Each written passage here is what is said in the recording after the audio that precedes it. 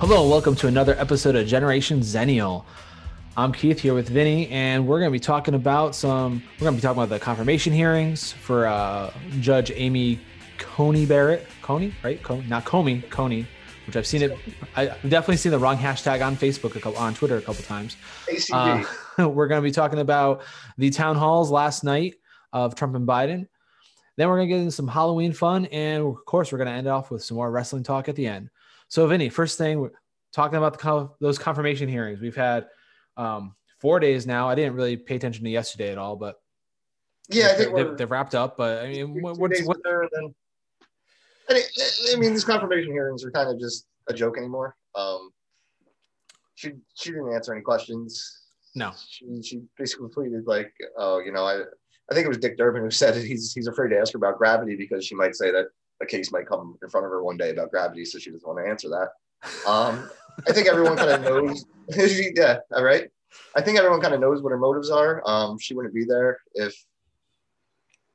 Trump didn't want her there, and I think right. Trump has said that number one, he wants to get rid of the ACA, which is one of his number one goals because they can't do it legislatively, so they need to do it through the courts.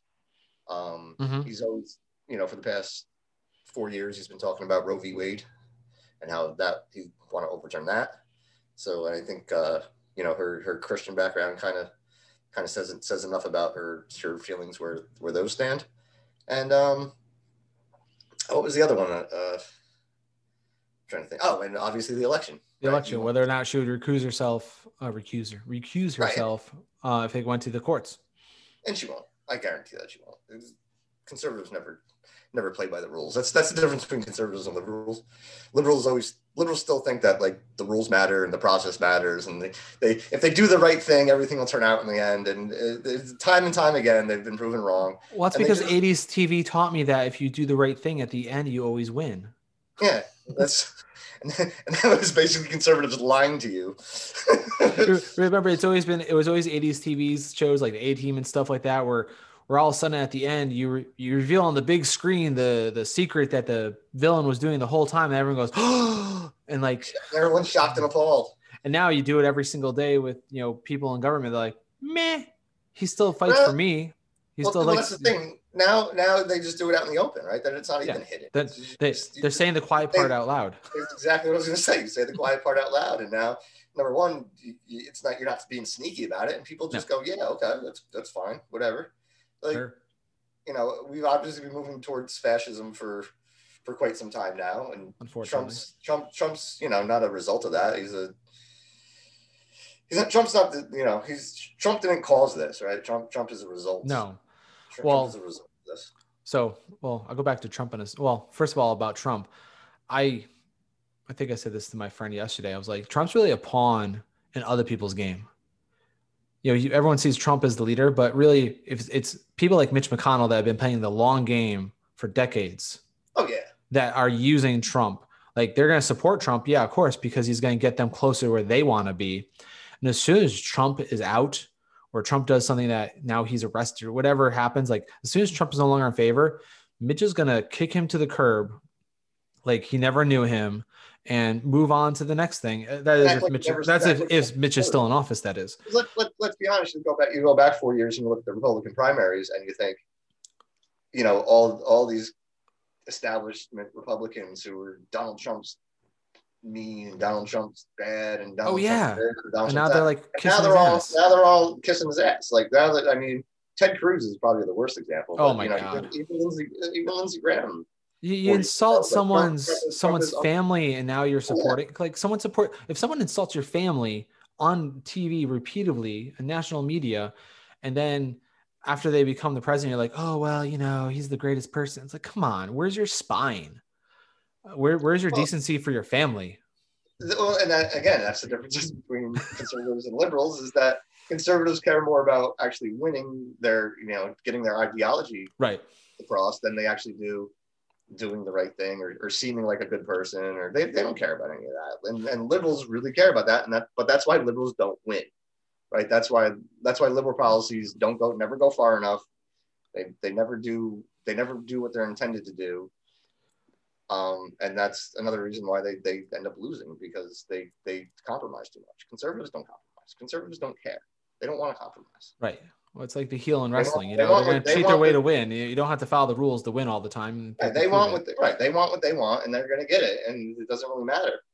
I mean, there's a lot to be said about, people have definitely said, like, liberals need to stop trying to take the higher moral ground all the time, because that's not working. It's not. And there's a difference between higher moral ground and just playing the game. When you're playing two different games, you're not going to win. You're always way too scared to lose political points. Right. And that's what these hearings are kind of about, is that the Democrats are out there and they're stomping their feet and they're crying, and you got Amy Klobuchar saying, well, this is going to turn the courts 6-3, and that's not good. But she doesn't do a very good job explaining why that's not good. Right? She just expects people to know that's not good. But right. If the average person just goes, well, that's the makeup of the court, because that's what happened. Like, that's what the rules are. Like, what are you going to do about that? Like, that's what the rules are. Well, instead of coming out and saying, like, they're packing the court. And let's be honest, this is all legal, right? This isn't something underhanded, right? No, it seems totally illegal. Because 4 years ago, Mitch McConnell was like, no, we're not even holding a hearing. We're not even going to hear Obama's. And not just him, a whole bunch of people. Right, well, him, Lindsey Graham, even Donald Trump came out and said that we shouldn't be doing it. And that even came out in the town hall last night that, she called him out on the fact that he said that in 2016. And he's like, well, it's a different circumstance now. And right. It's a different circumstance. And again, conservatives are very good at messaging this. They're very good at retroactively changing what they said to fit what they need to do. Mm-hmm. Because now they'll just say, well, and I think Ted Cruz even said it in the confirmation hearing, I believe yesterday, something along the lines of, well, when the parties are different, like you don't always get don't get your confirmation. But I'm not sure if even the confirmation, they didn't even get a hearing, which I think exactly. It was the real, like, it's one thing if they said, okay, we're going to do a hearing, and then they all voted against them. Right. At least you voted. At least you had the hearing, and at least you voted. Right. Well, so two things on that. First of all, let me go back to Amy Coney Barrett. I will say I saw a hashtag that had it as Comey, as in, a different person. I was like, that you guys need to spell check. So anyways, you brought up her, people attacking her Christianity. And so coming at this from a Catholic perspective, there's nothing wrong with someone having religious views and living out their religious life as an individual. And that, RBG was Jewish. There's other Christians on the court now. It's not like, we don't have Christians on the court. It's when you look a little deeper at her practicing of her faith. I've read things that, like, she's signed a pledge to another sect within the religion that, like, you have to pledge your loyalty to, following these things and promoting those things. And it's a lot to compare it. It's a lot of the things that people fear with, like, Sharia law. People always like, this person's going to come in, they're going to enact Sharia law. I'm like, it's the same thing, just under a different name. If you're guiding policy by your religion. Right. Sharia just means law, right? It's like, it's right. Not, yeah. it's not Sharia law. It's just it's Sharia. It's just their Muslim laws. And, you had Sean Hannity going on about that for how long when Obama was president. I feel like every day Sean Hannity was on the air screaming about how Sharia law is going to take over the. Yeah, because Obama's a secret Muslim. They have no problem. Oh yeah, they have no problem with Christian laws being just enacted. Like now, let's not forget Christian law. Is there anything in the Bible about abortion specifically? Or is there anything about it's about sanctity of life is where they would go, thou shalt not kill. But then of course we go to war. So that's a whole nother, people like to hide behind those.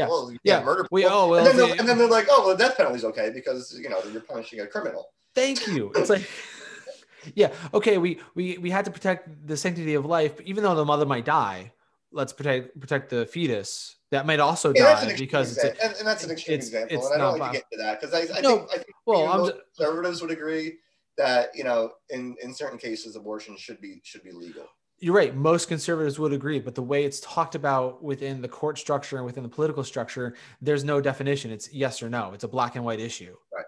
There is no middle ground for like, well, this fetus is not viable, and now you're going to force the woman to take it to term even though the fetus is already dead, or there's a real danger for both the mother and the fetus to die in the situation. There's a lot of things that it's a lot of gray area, and it's a very complicated issue, and people don't like to talk about the complicated part of it. They want to talk about the yes or no part of it. But yeah, right. Conservatives like, yes, we need to save the life of the child, but then where's your pro-life stance when it's universal childcare, education funding, healthcare, death penalty, like you said, we got to keep it there. But, well, if you do bad, we can kill you though. Let's go send people to war and kill people. It's like we just blow up innocent brown people whenever we want to because they don't live in our country. Pro-life means pro-life across the board. And if you're not pro-life across the board, you're not really pro-life. I don't know if anybody's really actually like pro-life to that extent, right? Like, I'm pro-life choice. Well, and that's the other framing that people like to use is you're pro-abortion. Like, I just want everyone to go around getting abortions. I don't. No, nobody wants that. I'm pro-education or killing babies. That's my favorite one where people are like, oh my God, if it was up to Democrats, you'd be able to abort your baby after they're born. Like, no. Nobody says that. Not one person has ever come out. First of all, Democrats and liberals that are pro-choice are pro-education, pro-support for mothers, pro-healthcare. Let's get the these are the things I always say. It's like, I'm not. Abortion should be legal because there are certain circumstances where it needs to happen. But also, if we say pro-education, I'm talking about sex education. You have all these extreme Christians that don't want to educate their kids about safe sex because their view is don't have sex. Right. Well, that's not realistic. Abstinence training is right? Abstinence training is not realistic. It's been proven time and time again that that's not an acceptable form of sex education. Right. So now you got the 16-year-old girl who's never been properly educated about how to protect herself in a sexual situation, gets in one, has sex, gets pregnant, and now is afraid to go talk to her parents about it because she's going to be chastised, excommunicated, whatever it is. And so now she's going, and if abortion is illegal, where do you think she's going to get an abortion? Some back alley. She's going to some shady person, and it's going to be... You can always make that argument that abortion laws don't actually curb abortions, right? They just make them they're dangerous. That's that's like the gun rights laws. Well, just because we have laws doesn't mean criminals can't get them. Of course, criminals are going to get them. That's why they're criminals. Hello, but it doesn't mean we shouldn't have laws. Right, and that's another. Well, we have speeding laws. Doesn't mean people don't speed, but we still have laws for speeding. Right, but that's another Republican talking point for our entire life is that the Democrats are coming for your guns. No. Time and time again, Democrats have been in power and they haven't come for your guns. As a liberal, I'm going to say this right now. After the Sandy Hook shooting, a few states enacted stricter gun laws. Like I think Connecticut did. Connecticut did, yep. I know in New York we have the SAFE law here, which people still have lawn signs up, like abolish the SAFE law. It's like the SAFE Act, where even though it hasn't proven to make us any less dangerous, I can't say for sure if it's made us safer, but it hasn't increased the danger. Right. I mean, I will say as a liberal, it's fun to shoot a gun.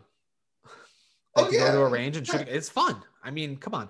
Guns are fun. And if you're hunting and things that I have no problem with gun ownership. I have no problem with safely owning a gun. I really don't understand how a normal citizen has an assault rifle. Like, assault rifles are designed for killing massive amounts of people in the shortest amount of time. And I don't understand why a normal citizen needs one. Well, it's not about needs. It's about I know, right? America. Just because you American doesn't mean you America should. Right.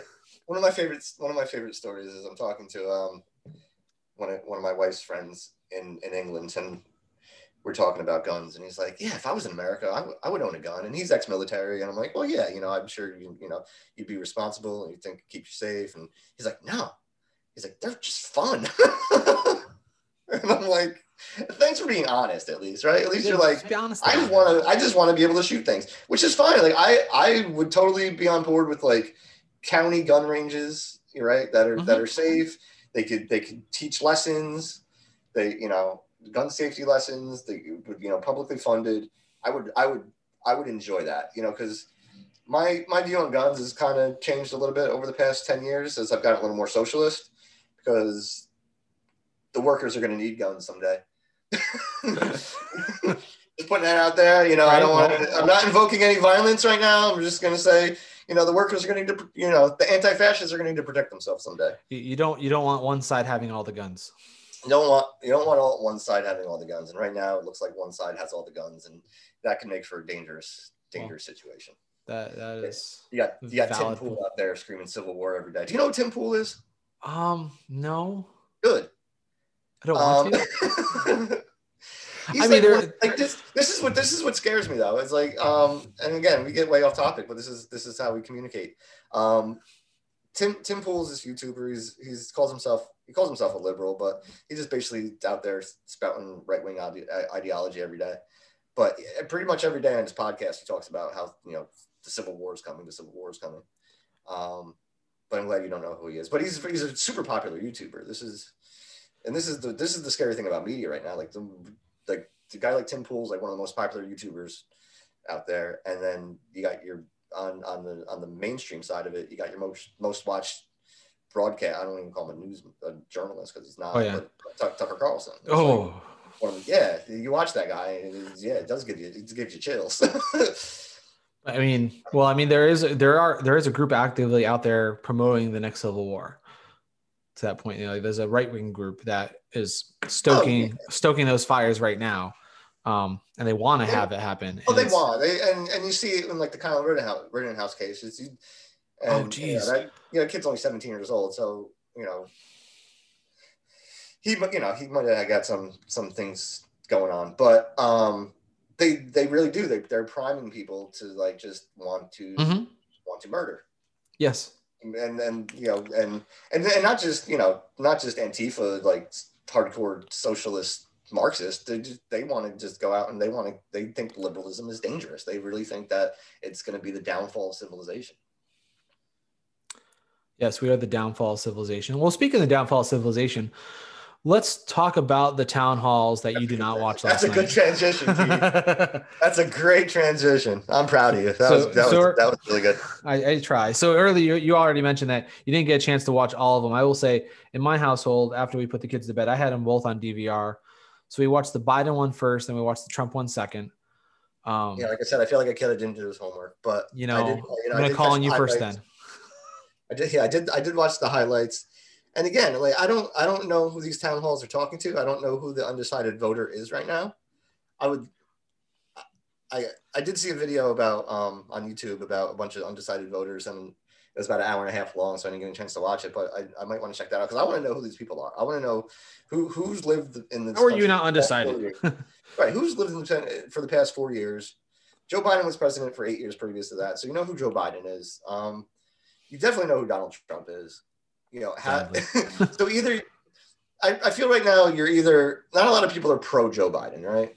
You have this anti-Donald Trump movement, right? Because obviously people know Orange Man bad, and that's kind of what they're running on. And I feel like they might maybe do need a little more substance.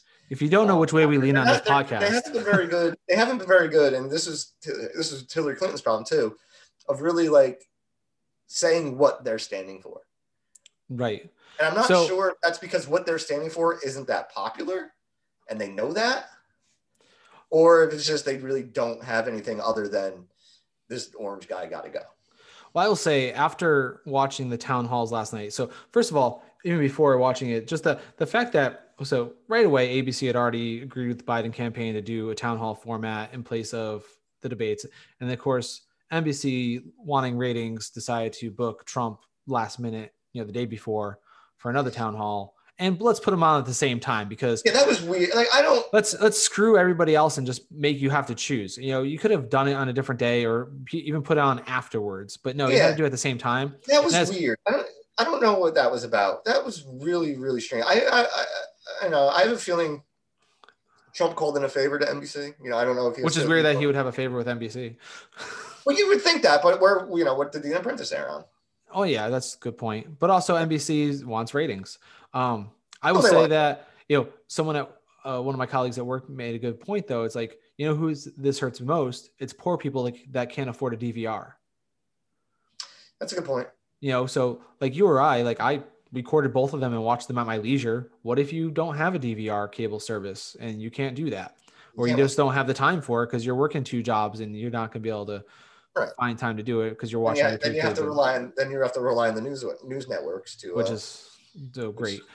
Right. So anyways, they're never going to give you because they have to be unbiased too, right? They like people say the media's biased. They try really hard not to be unbiased, right? They try really hard to say bad things about Joe Biden where things don't even I think I heard one thing that Joe Biden meandered at times. So what? Because did he take a moment to think about a question before he answered it? I don't. Which is, if you ask me, I'm like, I'd rather you take time to think about the answer. And so that's one of the good things about the format that happened last night is that so Biden had an hour and a half town hall, and so George Stephanopoulos was the moderator, and you had a number of people in the audience, all single seated, socially distanced. They individually mic'd every person up, so they weren't sharing mics or anything, and they stood up one at a time asking questions. And Biden took his time answering each one of them. I'm talking at least 5 minutes per answer, per question, if not longer. So you got really into his opinion about things. They talked about, one person asked about the tax cuts, right? About, you said you would get rid of the Trump era tax cuts.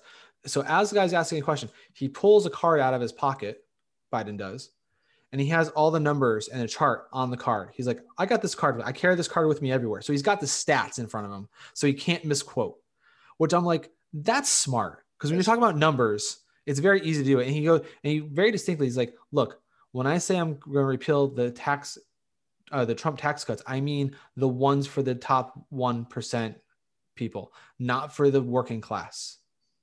Yeah, those ones will stay. And so he reiterated that part. Yeah, I saw he pulled out the stat about how much money went to the top 1/10 of 1%. Yeah, out of the tax cuts, and it's 1.3 trillion out of the 2 trillion or something like that. I mean, I don't know the exact number. No, he was like it would bring in 1.5 trillion or something like that. It was a lot of money. So 1.5 trillion, and then. But the difference between how much went, because that's the thing, because they talked about the tax cuts in the first debate, and I think some on the average, I think even lower income families did get a little bit of a boost. But, right, and so that's going to stay from what he said. But when you talk about the first debate, he never had first of all, you only have 2 minutes to say something, and then when you have someone interrupting you, you never get a chance to finish that sentence. So he might have been on that way to say it, but he never got it.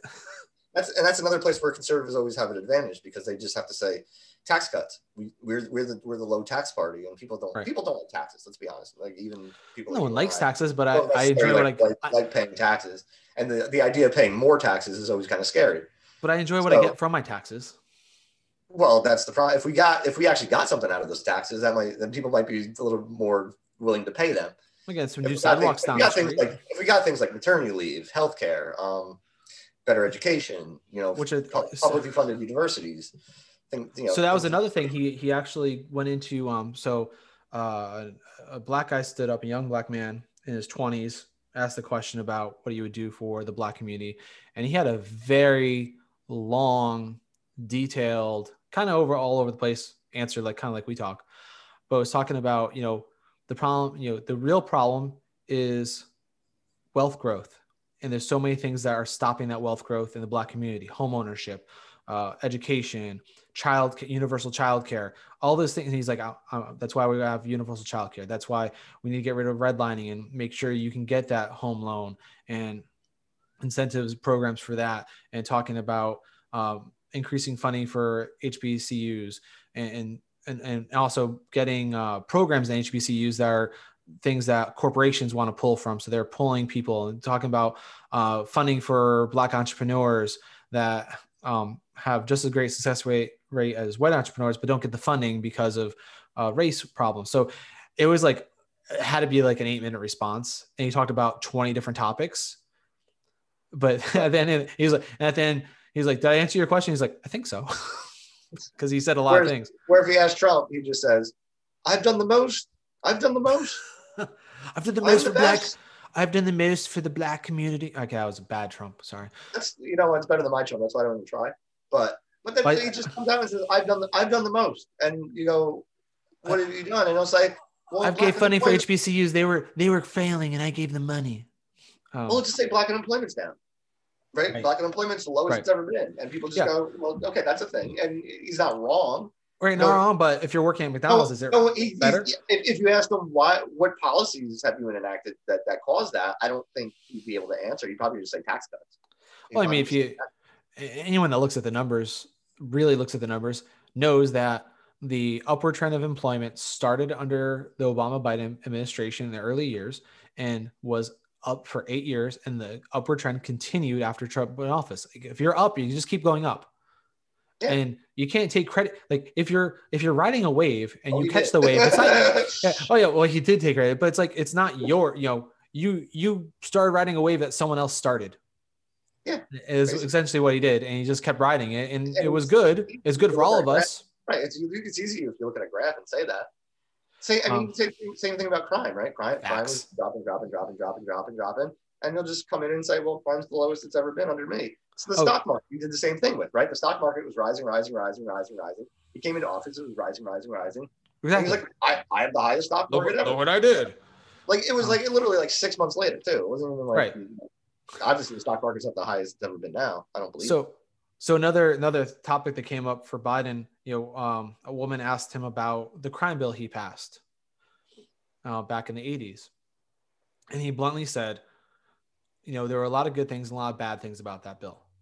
And so he was talking about, these things were a mistake. These things were what we were trying to do on this part. Because, as you know, with bills, there's a lot of things in a bill. And sometimes, especially a bill like that. Yeah. So what I think most people that don't get deep into politics don't realize is, like, when a bill gets passed and a bill is 500 pages long, if I'm a politician, and I want certain things to go, sometimes I have to vote for things I don't want to get the things I also do want.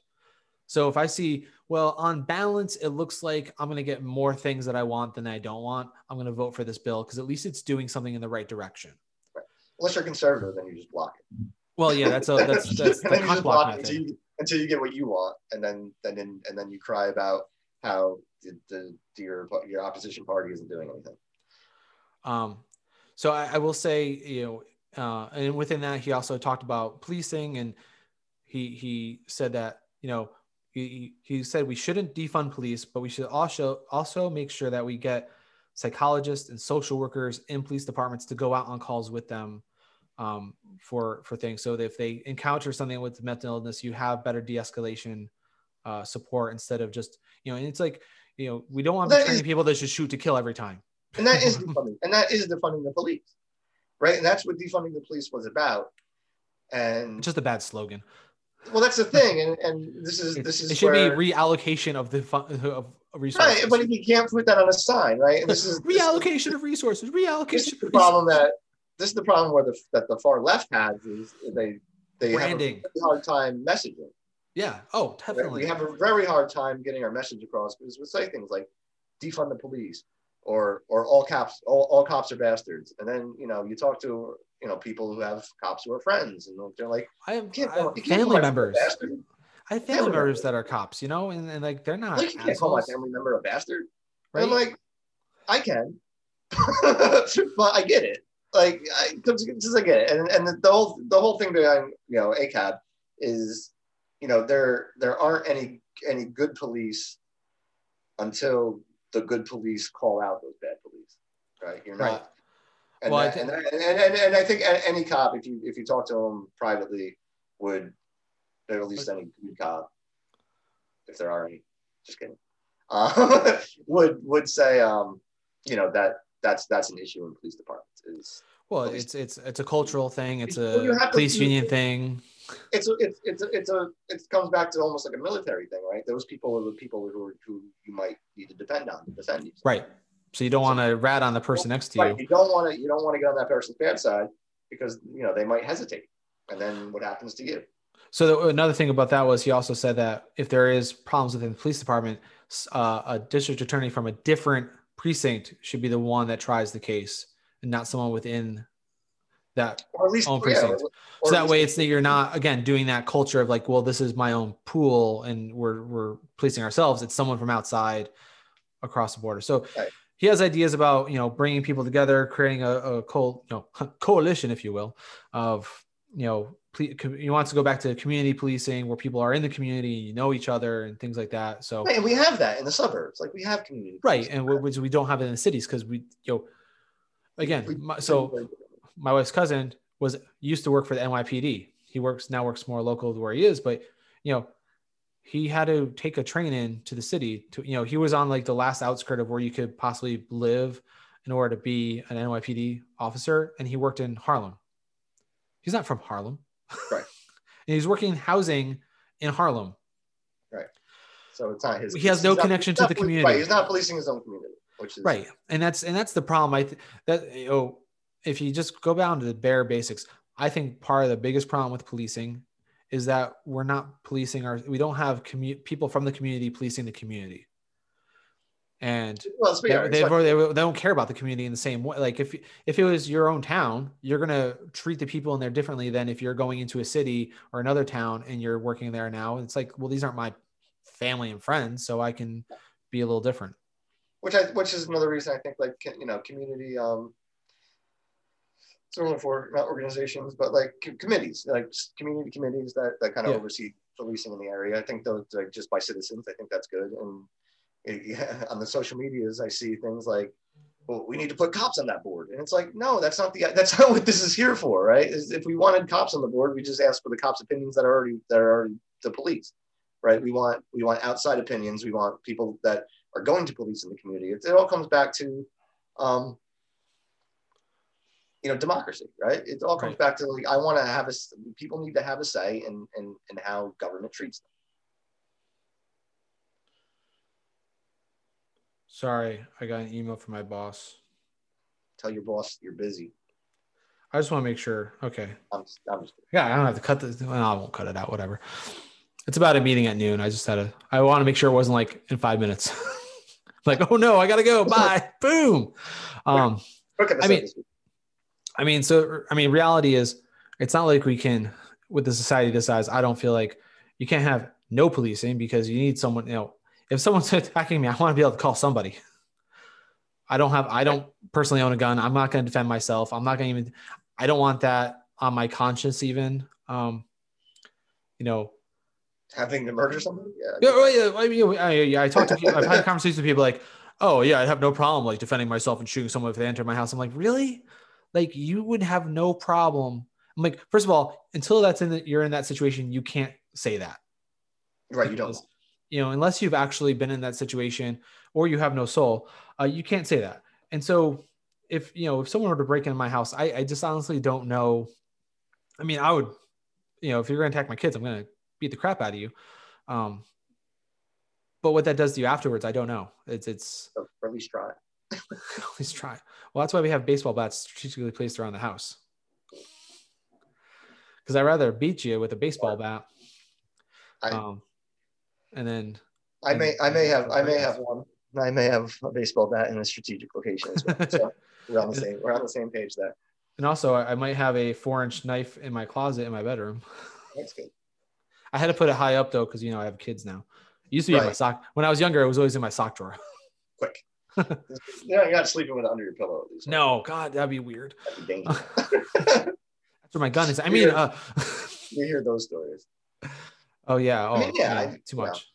I have a rifle. I have a shotgun, but nothing, nothing crazy. But to be honest with you, I'm not even sure where the bullets are. I think Claire hit him somewhere. I mean, I have Nerf guns if that will work. I don't think that'll work. One of them hurts really bad. the old bow and arrow one.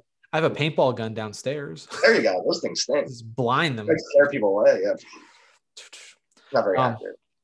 So we talked about the Biden town hall. By the way, it was an hour and a half long. It was I thought it was nicely done. He talked, sometimes he stuttered, but he has a stutter, so it's going to happen. Meanders.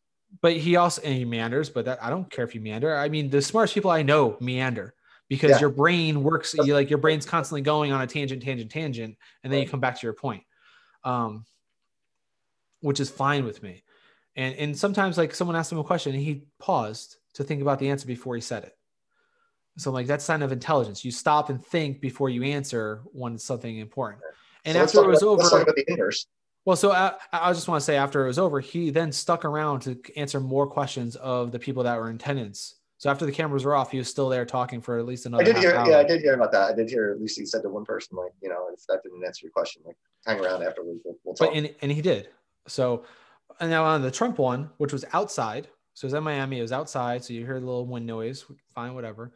I thought it was a little weird because it was supposed to be a town hall, but the moderator, she like grilled him for like 10 minutes first before anyone else asked the question. Right. But it was kind of interesting because as he was saying things, she was calling him out on anything that was bullshit. Which is good. I'm like, there you go. I'm not sure if he expected that. It was like live fact checking. Finally, he did seem to get a little annoyed at times. Well, of course he did. But he just comes out and says ridiculous things. Like, what was the thing about talking about the masks again, and like something about Europe's COVID numbers going up by like 700%, which I don't know I don't know if the math is right on that, but I know that Europe is going up. It is going up. He like said 2,000% at one point. I was like, what? Where's this number coming from? He just says numbers. He just doesn't care. He just says numbers and check me later because nobody's going to care. She did ask him about denouncing white supremacy. He's like, I denounced that. I've denounced it before. I denounced it again. For years. Why do you keep coming? I've been denouncing it forever. So and then what does he do? What does he do right after he says it? What does he turn his attention to? Oh, I don't remember exactly what he said. Antifa. Oh yeah. He says Antifa. In the same sentence. And he goes, you don't ask Joe Biden about Antifa. Which is a lie because in their debate, the last debate, he denounced Antifa on the stage. Biden denounced it in the debate, but Trump didn't hear him because he was too busy yapping his mouth. Which is again, Trump wants me to vote for Joe Biden way more than Joe Biden wants me to vote for Joe Biden, which is fine, right? If that's the means to an end. I already did, fine. So whatever. But did you vote? Yeah, I dropped my ballot off last Monday. Well, early voting in New York starts on the 24th. Well, Connecticut allowed mail-in ballots for everybody, so. Yeah, we did that, and I dropped it off. Yeah, to request mail-in ballots. I'm not sure because I'm just going to go to my polling. They automatically sent out the request forms. Like Connecticut automatically sent out request forms to everybody. You just had to fill out the request form and send it back in. Check off COVID-19 as your reason, and then they sent you your ballot. But there's 9 million ballots in the garbage. No, there's 9 million applications in the garbage. And that's what kills me because he said that again. He was talking about, the ballots, they're just throwing ballots away. No, they're not throwing ballots away. There's just unsolicited ballots going out. No, there are ballot request forms going out. And that's what was being lost. And that's what got trashed due to, I don't know, maybe your head of the USPS messing everything up because they changed rules. So I just want to say you're sabotaging it. I mean, that was obviously a master plan the whole time. Oh, voter suppression is always the conservative. Oh, God, it is. Hey, let's have one drop-off location in every Texas county. I keep saying they cannot win. The more Democratic things get, the more it helps the Democrats, ironically. The Republican Party will always talk about voter fraud. Like you said, though, they're the masters of voter suppression. They'll never make it. And also, they're the masters of voter fraud too. They will never, right? 2000.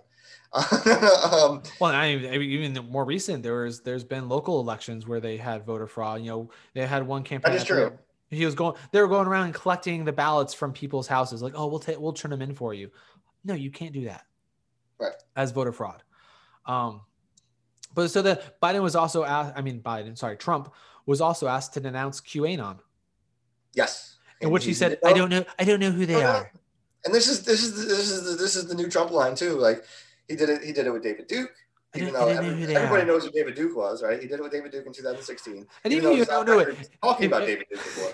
And even if you don't know who the person is, if the reporter then goes, "Oh, he's the head of the KKK," then you say, "Yeah, I denounce him." Like she said, "Oh well, QAnon is a conspiracy. It's a group online that thinks that the Democrats are running a satanic child pedophile ring. Do you denounce that?" Well, I know they're against child pedophilia, which is a good thing. I'm against that too. Right. But I don't know anything about them. No crap. Yeah. So he kind of like get a nod to QAnon and did not denounce them. Again, 2 opportunities in a row to just come out and denounce something crazy, and he messes it up. Well, it's the same thing with the Proud Boys. Like the whole Proud Boys thing, a couple of weeks ago when he was like, "Oh, and then he was like, "Oh, I don't even know who they are." I was like, then what are you talking about? Like, what do you do? Are you not the president of the United States? It's like, well, that was another thing. The crazy uncle line. That was probably my favorite line. Oh my God. Mary Trump tweeted, well. Well, he's my crazy uncle. So he's someone's crazy uncle. That's actually pretty good. But it was just like, you're the president of the United States. You're not someone's crazy uncle. He was like, I just retweeted that. Like, people just have to make up their own minds. This is he retweeted the thing about about the conspiracy that we didn't actually kill Osama bin Laden, and then Obama had SEAL Team 6 killed to cover up the thing. First of all, what? Yeah. And I just retweeted it. Like, you don't just retweet. It was just a retweet. Unless, yeah. Well, then did you not read it first, or did you just like, I like it? Oh, this looks cool. Retweet. It's like against Obama. That's Twitter, I guess. But does he realize he is president of the United States? Because sometimes I don't think he actually realizes that he's president of the United States. Right. Because he campaigns like he's not. And if you are the president, right? And there's conspiracy theories out there in different groups, like so I know he doesn't get intelligent briefings all the time anymore because he stopped doing them.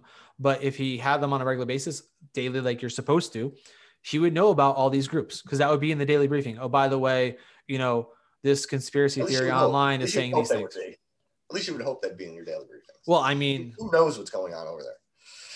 Okay, yes, you're correct. Right. In a proper format, they should be in a normal world, in a normal functioning government. But I don't know if the government is functioning normally at this point. I really don't. So I mean, the whole optics of the thing. There was. It was on Twitter. This person blew up on Twitter. Behind Trump, optically, over his left shoulder, there was a black woman with a red face mask on that was nodding for everything he said, like just agreeing with everything. Like I caught that in the highlights. I was like, was she paid to be there, or because it's like strategically placed black person?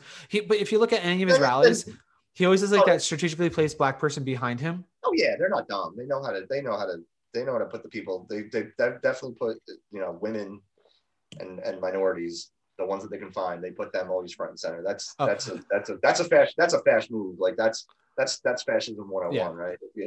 Put them where the camera can see. Right. That's imaging. But like, oh no, the minorities support me. The 5 that I found.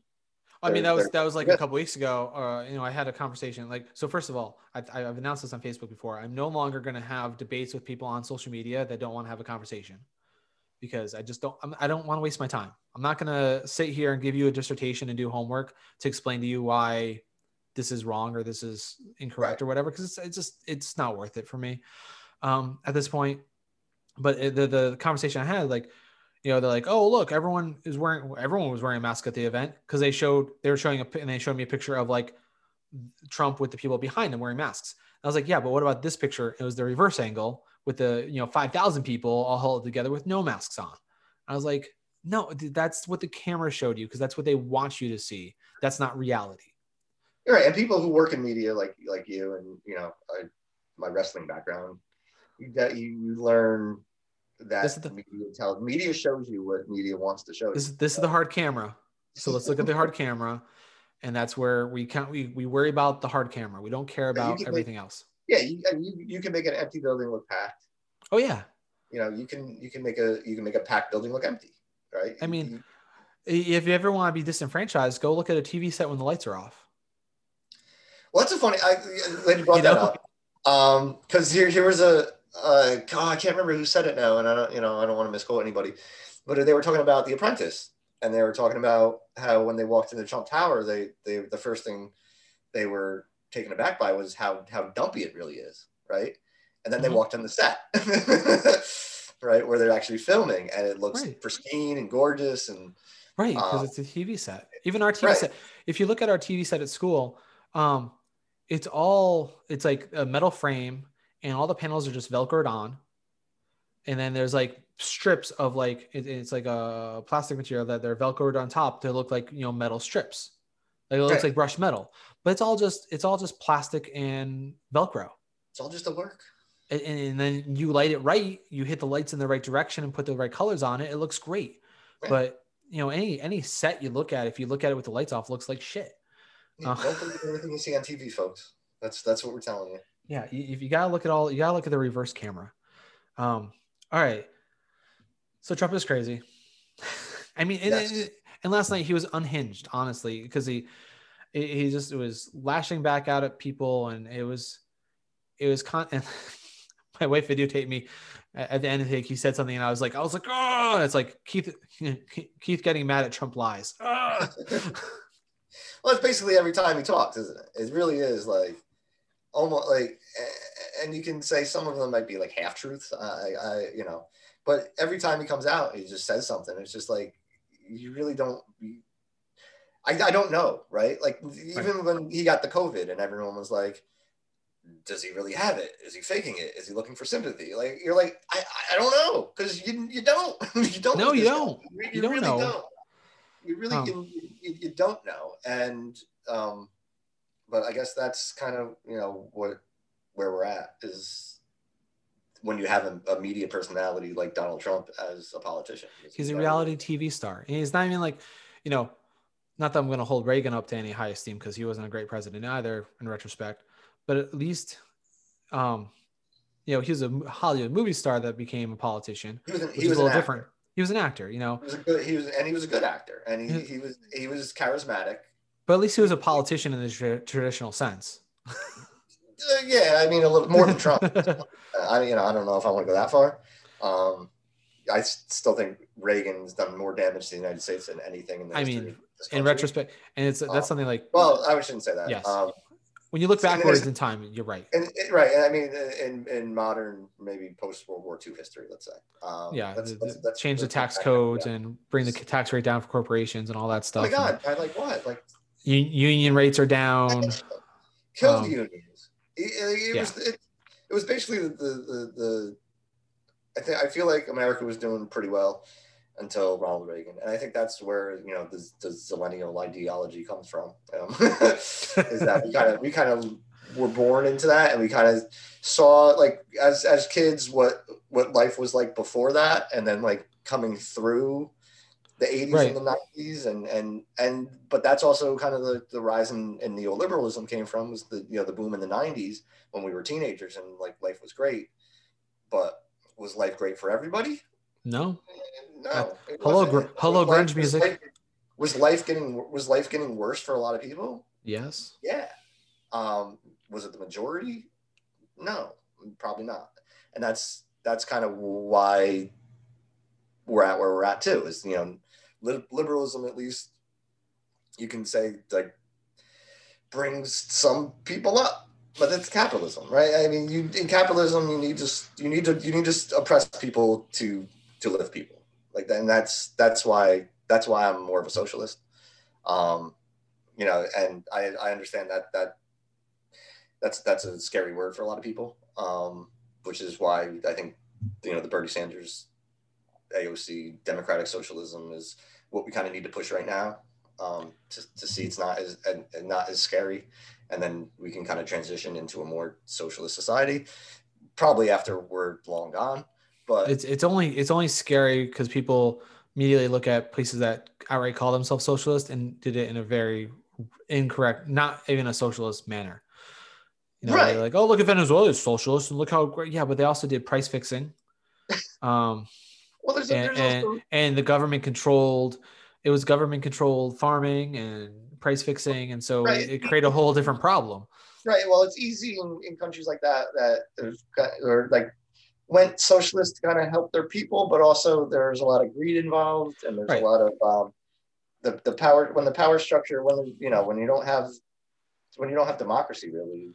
It's the same reason why communism fails. It's like, oh yeah, we sell the idea to the people, but in reality, all the people at the top are still getting rich and controlling everything. So right. So it's like, yeah, and so it wasn't really communism at all. Right. No, it was, and you look at that's the thing. You look at communist China, like communist China, as as someone who really likes the idea of like anarcho-communism, like people say, well, communist China. It's like, do you really not see a hierarchy in China? Like, right. Like we're not for hierarchies like that. Right? We don't want not only that, but recently, we don't want the triangle with the point, right? We're looking for like a little flatter triangle. It's like type deal. Even communist China though still has a lot of capitalism in it. Otherwise, we wouldn't have all those factories over there making our toys. Right. Well, you talk about poverty rates, and that's another whole thing, because that just people like to talk about poverty rates and how we're lifting everyone out of poverty when actually we're just changing the numbers to make it look like people aren't. Yeah, if you just move the line over here, then we're yeah, you just keep dropping that poverty line, and well, that's another thing too we can talk about real quick is real quick. What is going to take change, because obviously in this country, like, things aren't that bad. I mean, you look at things and you say things are terrible, and they kind of are, but in the grand scheme of history, like, people are eating, right? Right. I mean, we've had a ton of people. I mean, there still are people dying of starvation, which is bad, but because they're not getting the food to them. But we have the most food. We have the most food surplus in the world. Right. Historically speaking, overall, the human conditions in a better place than it has ever been before in all of history. Always happen because of technology, right? Technology, medicine, food. We can grow more food. We can cure more illness. We can keep people alive. So it allows for this. I mean, there is going to be a pinnacle for that. It's going to be a bell curve. America's starting to be like, you can have those things if you can afford it. Like that's where we're going, and that's what's kind of scary about this country, is that's kind of where we're going. It's like, if you can afford things, you can have a very good life here. But if you're poor, you're gonna get back.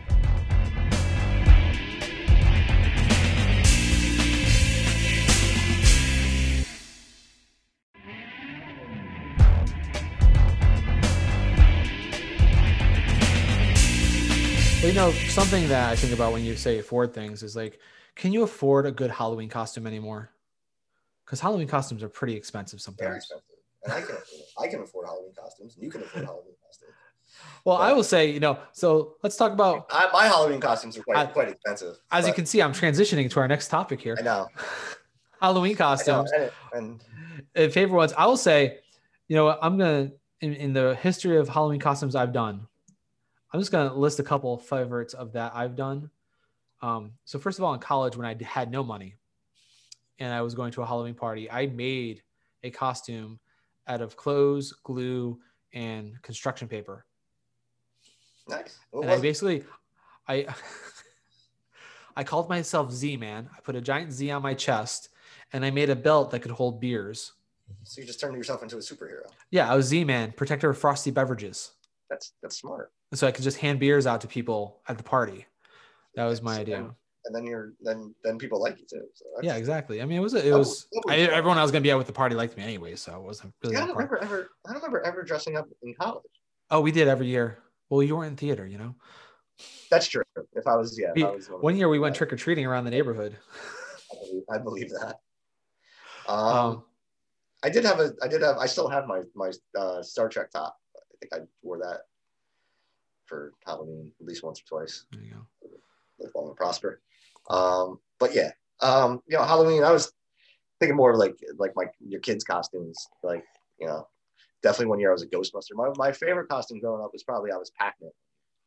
Right, You were a Pac-Man, man. Pac-Man. It was a big cardboard cutout. I can't remember if it was my mother or my aunt who made it. To be honest with you, I was probably like pretty young, like 4 or 5 maybe, and it was just this big cardboard thing, and I think it had like suspenders, And it was just basically a big cardboard Pac-Man cutout. It was pretty cool. That's cool. I'm trying to think of kid. Well, first of all, I remember young and like when they, I don't remember if I'm trying to think of my favorite one from like being a kid, but I do remember when we had just like the plastic face mask costumes with like the trash bag. That's kind of what I wanted to talk about too. It was like we had like it was like slits for eyes and a slit for your mouth, and it was just plastic with an elastic band. They all smelled really weird.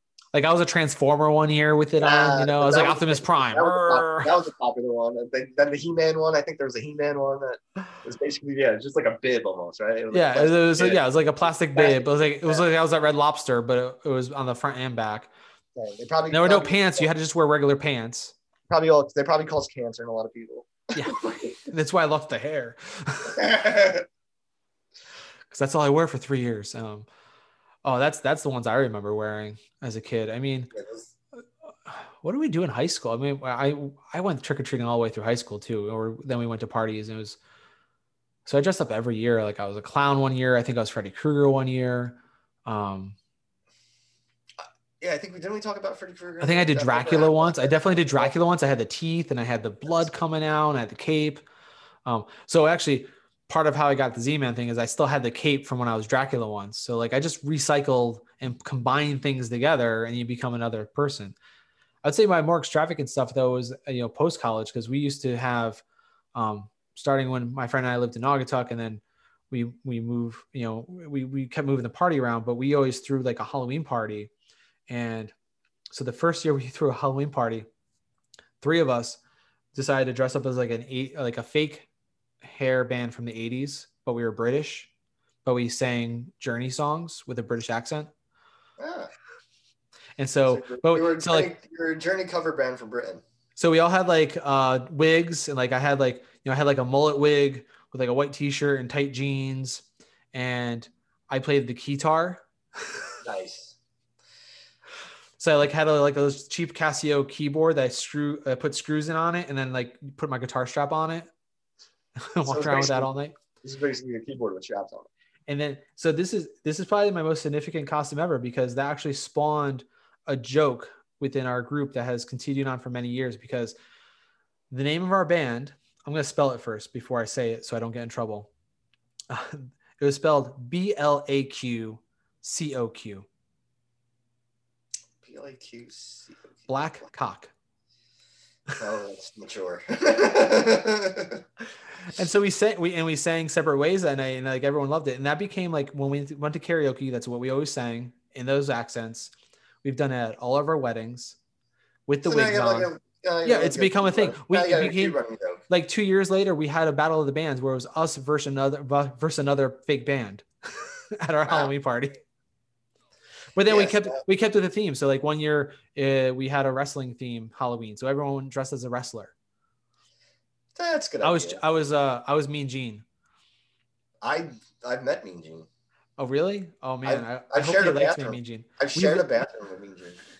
You know what? That's maybe the most famous person I've ever taken a piss next to is Mean Gene Okerlund. I did the Mean Gene. So Hulk. No, that's Hulk. Sorry, I can't do the Mean Gene right now. I gotta think about it. But like I basically went around interviewing every single wrestler that night. So we had like Bret Hart was there. We had Shawn Michaels, Macho Man, Hulk Hogan.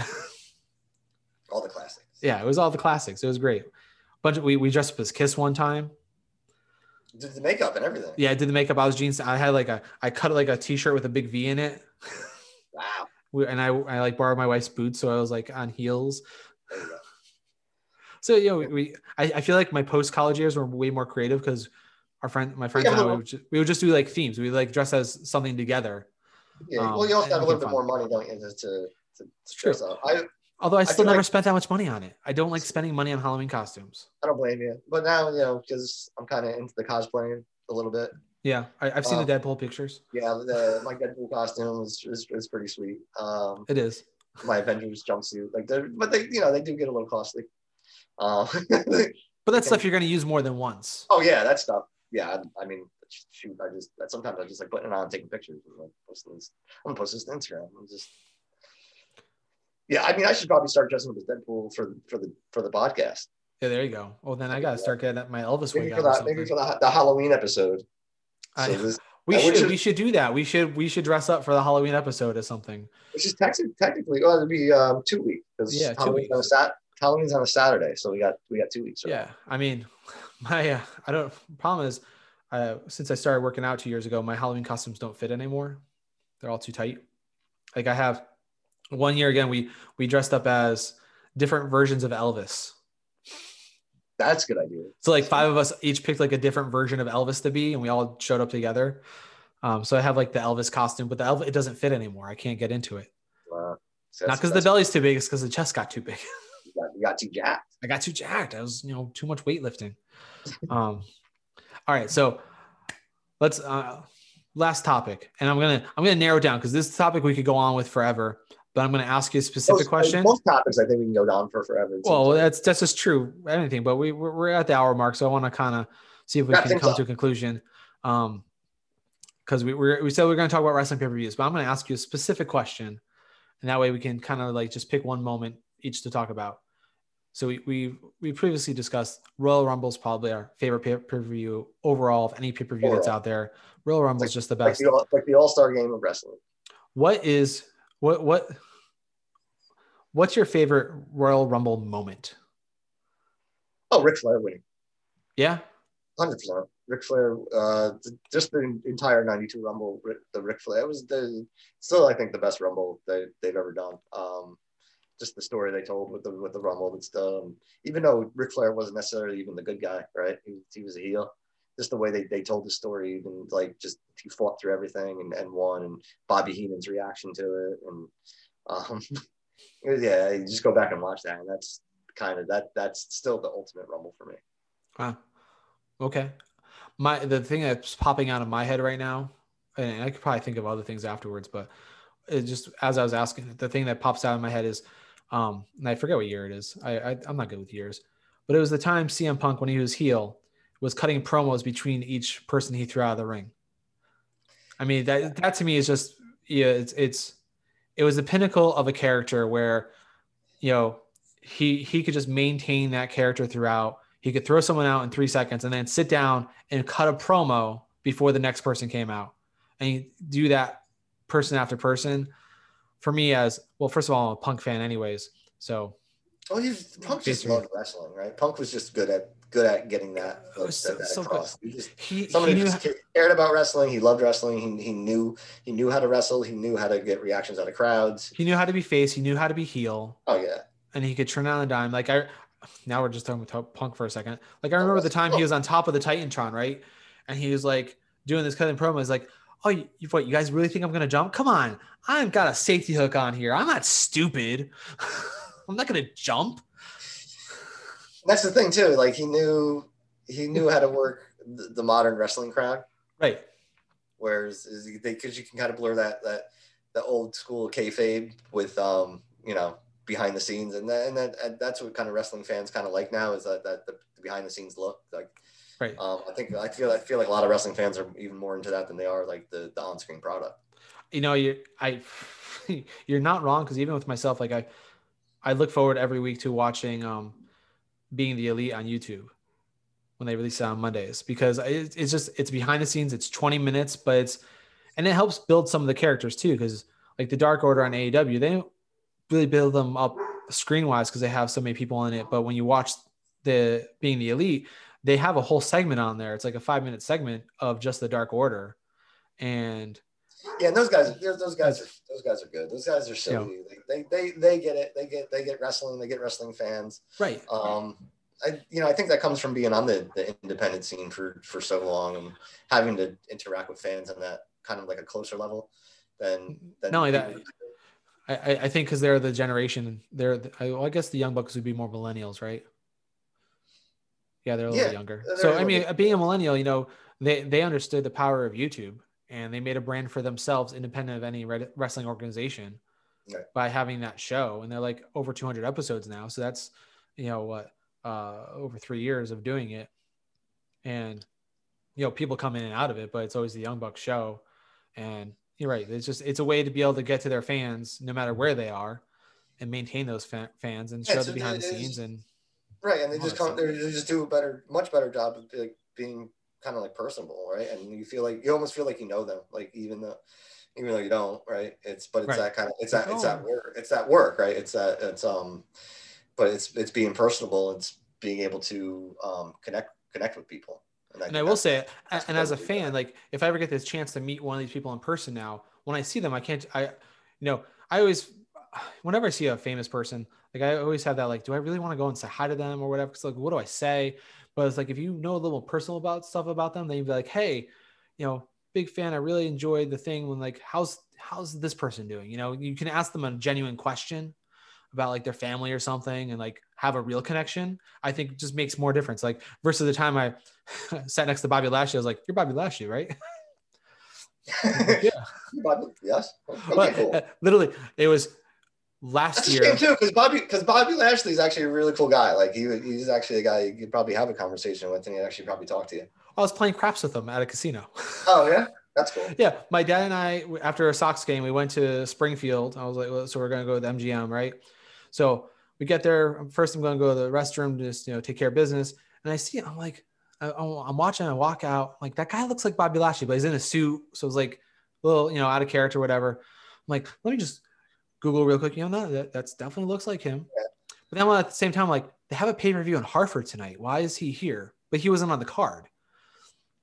So then later on, I'm playing craps, and all of a sudden, him and his like girlfriend or wherever the girl that he's with come up next to me. So now I'm like, all right, I'm in the game, whatever. I'm playing, I don't care. But he's there. I'm like, okay, I gotta say something because like he's next to me. I'm like, so I just turned like, I'm like, you're Bobby Lashley, right? He's like, yeah. I was like, so I shook his hand, like, oh, big fan, And that's all I said. We didn't go into conversation. We kept playing, and then I started helping him play craps. I taught Bobby Lashley how to play them.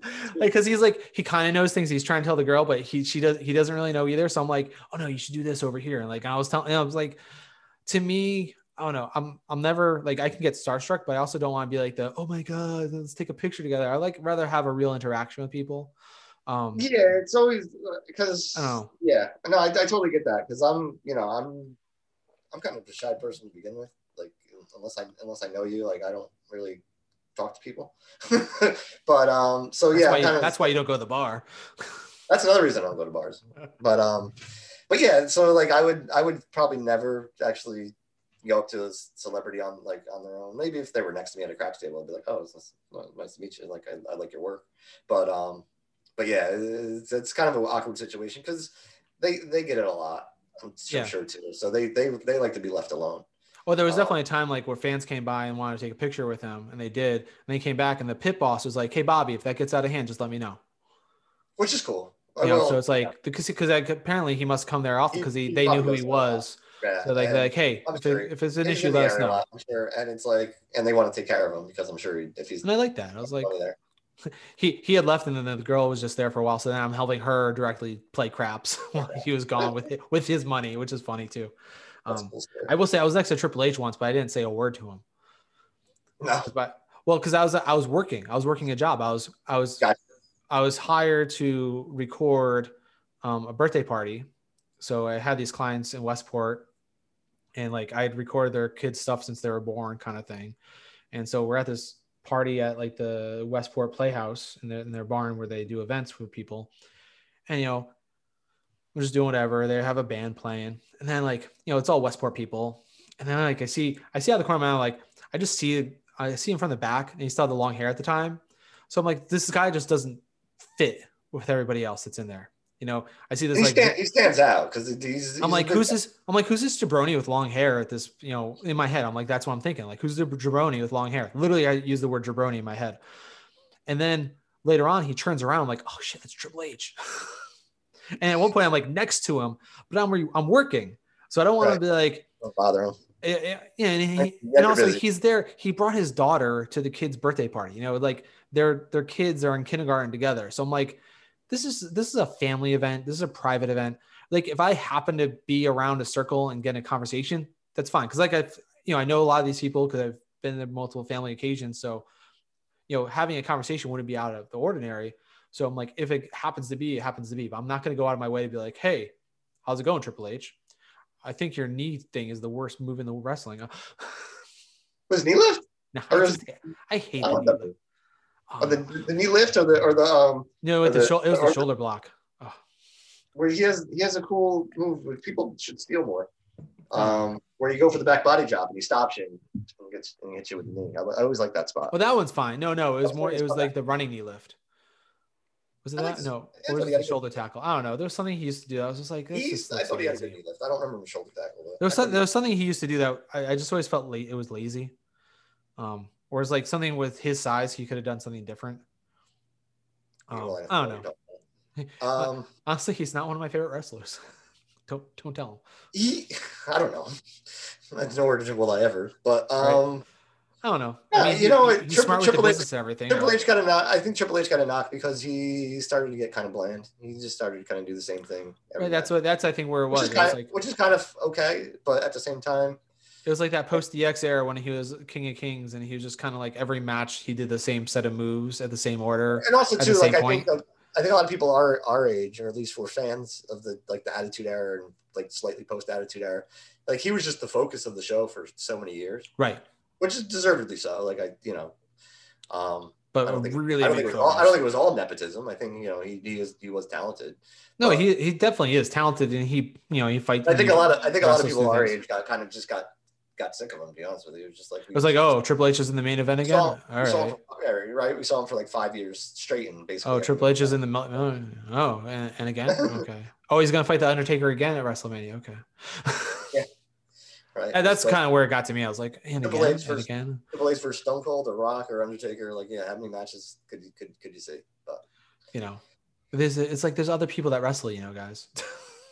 Believe it or not. Well, that's been the knock on the WWE for years is not being very. They have so many people, but they only show you these guys. Right? Yeah, that's kind of been the knock on them for. And I think and that kind of affects the talent too, because then you see the ceiling and you're like, where am I going? Right. It's like, oh, you got a 60-man roster, but only 10 of you guys wrestle every week. Right. And half of that just to keep keep people off other promotions. Exactly. That's what it totally is. And honestly, if you're a wrestler, it's money, it's like, you want to pay me to stay home? I will take that job. And they're 6-figure deals a lot of times. So it's not like it's good money.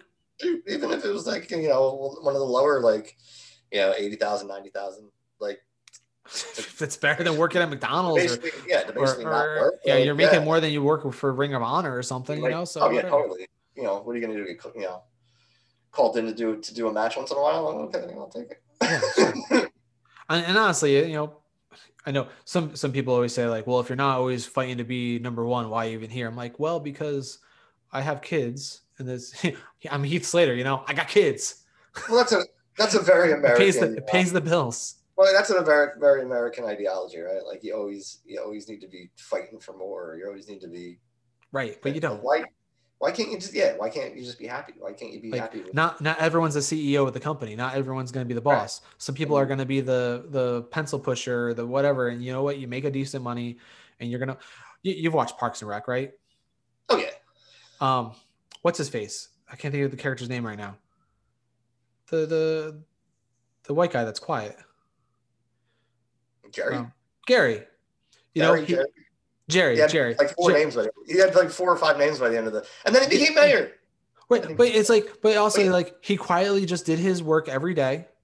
No one knew anything about his life, and then he retired. And then he became mayor, and he was happy, right? But my point is like that was the whole. That show was good, but that was the whole joke about Jerry was like, he came to work. He was the butt. He was the butt of the joke at work, and everyone made fun of him, and everyone kind of crapped on him. And then, but he had this beautiful family life. You find out his home life is great, and he's got a beautiful wife and great kids, and right, and everyone loves him. And then that's why he was so happy, right? So why not be a mid carder that like, sure, I go to work and I wrestle once in a while, but I go home and I got a wife and a kids and a house. What else do I need? Just be happy, right? I don't need the mansion. I don't need, 6,000 square feet or whatever. No. I got a nice house. I got family. We're in a good neighborhood, but that's our health is good. Right. And again, this comes back to be, to me being a socialist is like, yeah, just, give me a house, give me food. Right. It's not a zero-sum game. give me healthcare, and then everything else is kind of gravy, right? And yeah, that's what you work for. You just work. And then we can get to go enjoy Little League games and not be stressed about paying the bills tomorrow. Right. And I always kind of feel like the people who are the most unhappy are the people who don't get that, right? The people who are always striving for more. Striving for more. Like I gotta. It's never good enough. I don't have enough. I need more. It's like, well, how much more do you need? Because at some point, you're never going to be happy. You're never going to get there. And you really, and I struggle with this sometimes too, because I'm like, well, if I just do this, then I can do that. But really, no. It's now we're in this house. This is the house we're going to be in forever. I have a zillion projects I want to do, but I'm like, I have to keep reminding myself, I don't need to do them all right now. Nothing's going anywhere. Okay. The one thing I need to do is the deck because it's falling apart. That's a safety issue. You don't want to be on the deck and fall down. I went outside 2 days ago and realized one of the railings came undone. That's an issue. Yeah. Well, especially because you have kids, right? Yeah. So that I might have to do soon. But everything else, it's fine. Okay, I got to finish this project over here, but there's no rush on it. I want to do stuff in this room. There's no rush in it. I don't have to rush and do anything. It's just stuff I want to do. But that's not the American way. Oh yeah, well, I keep up with my neighbors, and get that perfect lawn. But then I realized, all right, my neighbor across the street, he's retired. All his kids are growing up, and he spends all day, every day working on his garden and his lawn because he has the time. Hate lawn work. I'm just going to put that out there. I hate lawn work. Oh, this guy's lawn is immaculate. It's all he knows how to do, though. Like, he knows how to do his garden because he has a garden in the back, and he'll come around. He's a straight up Italian guy where he'll put all the peppers that he grew in the wheelbarrow, and he'll go house to house down the street going, who wants peppers? And just hands them out. But I'll wake up in the morning and because he's got chickens. So he just rotates around the neighborhood, and you wake up in the morning and there'll be a carton of eggs on your front step. And that's how it is. Like I have fresh parsley and oregano that he gave us. So it's like, yeah, but like I said, he's kind of, I call him the king of the neighborhood. He's like the mayor of the neighborhood. He's been here since he was the first person in that house.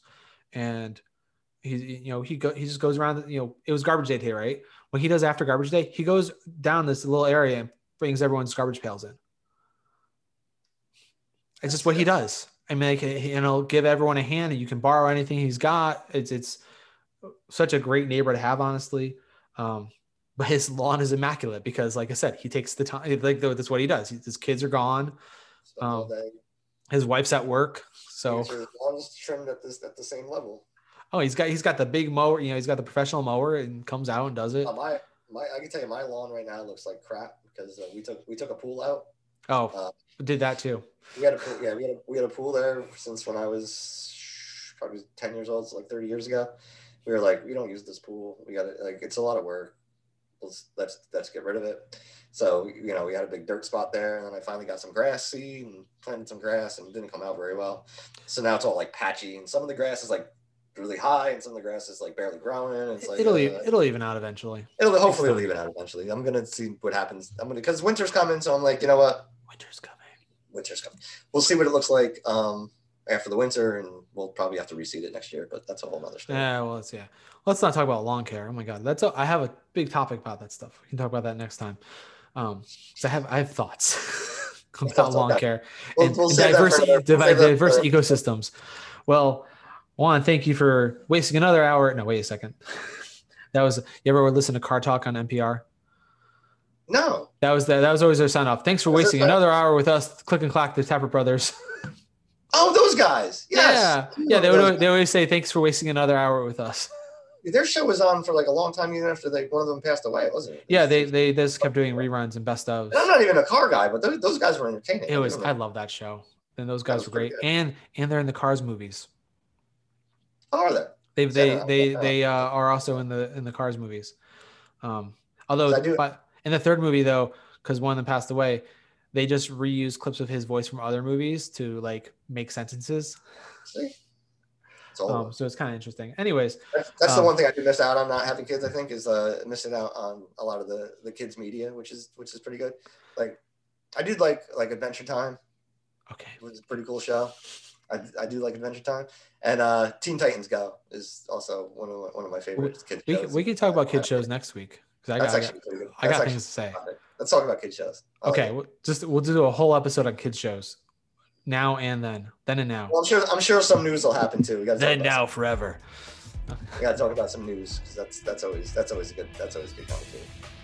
All right, well, we've definitely passed the hour-long mark. Thanks again for listening. This has been Keith and Vinny, Generation Zennial. Generation Zennial. Thanks for listening. Check us in your podcast feeds. Insert sign-off catchphrase. Engage. All right.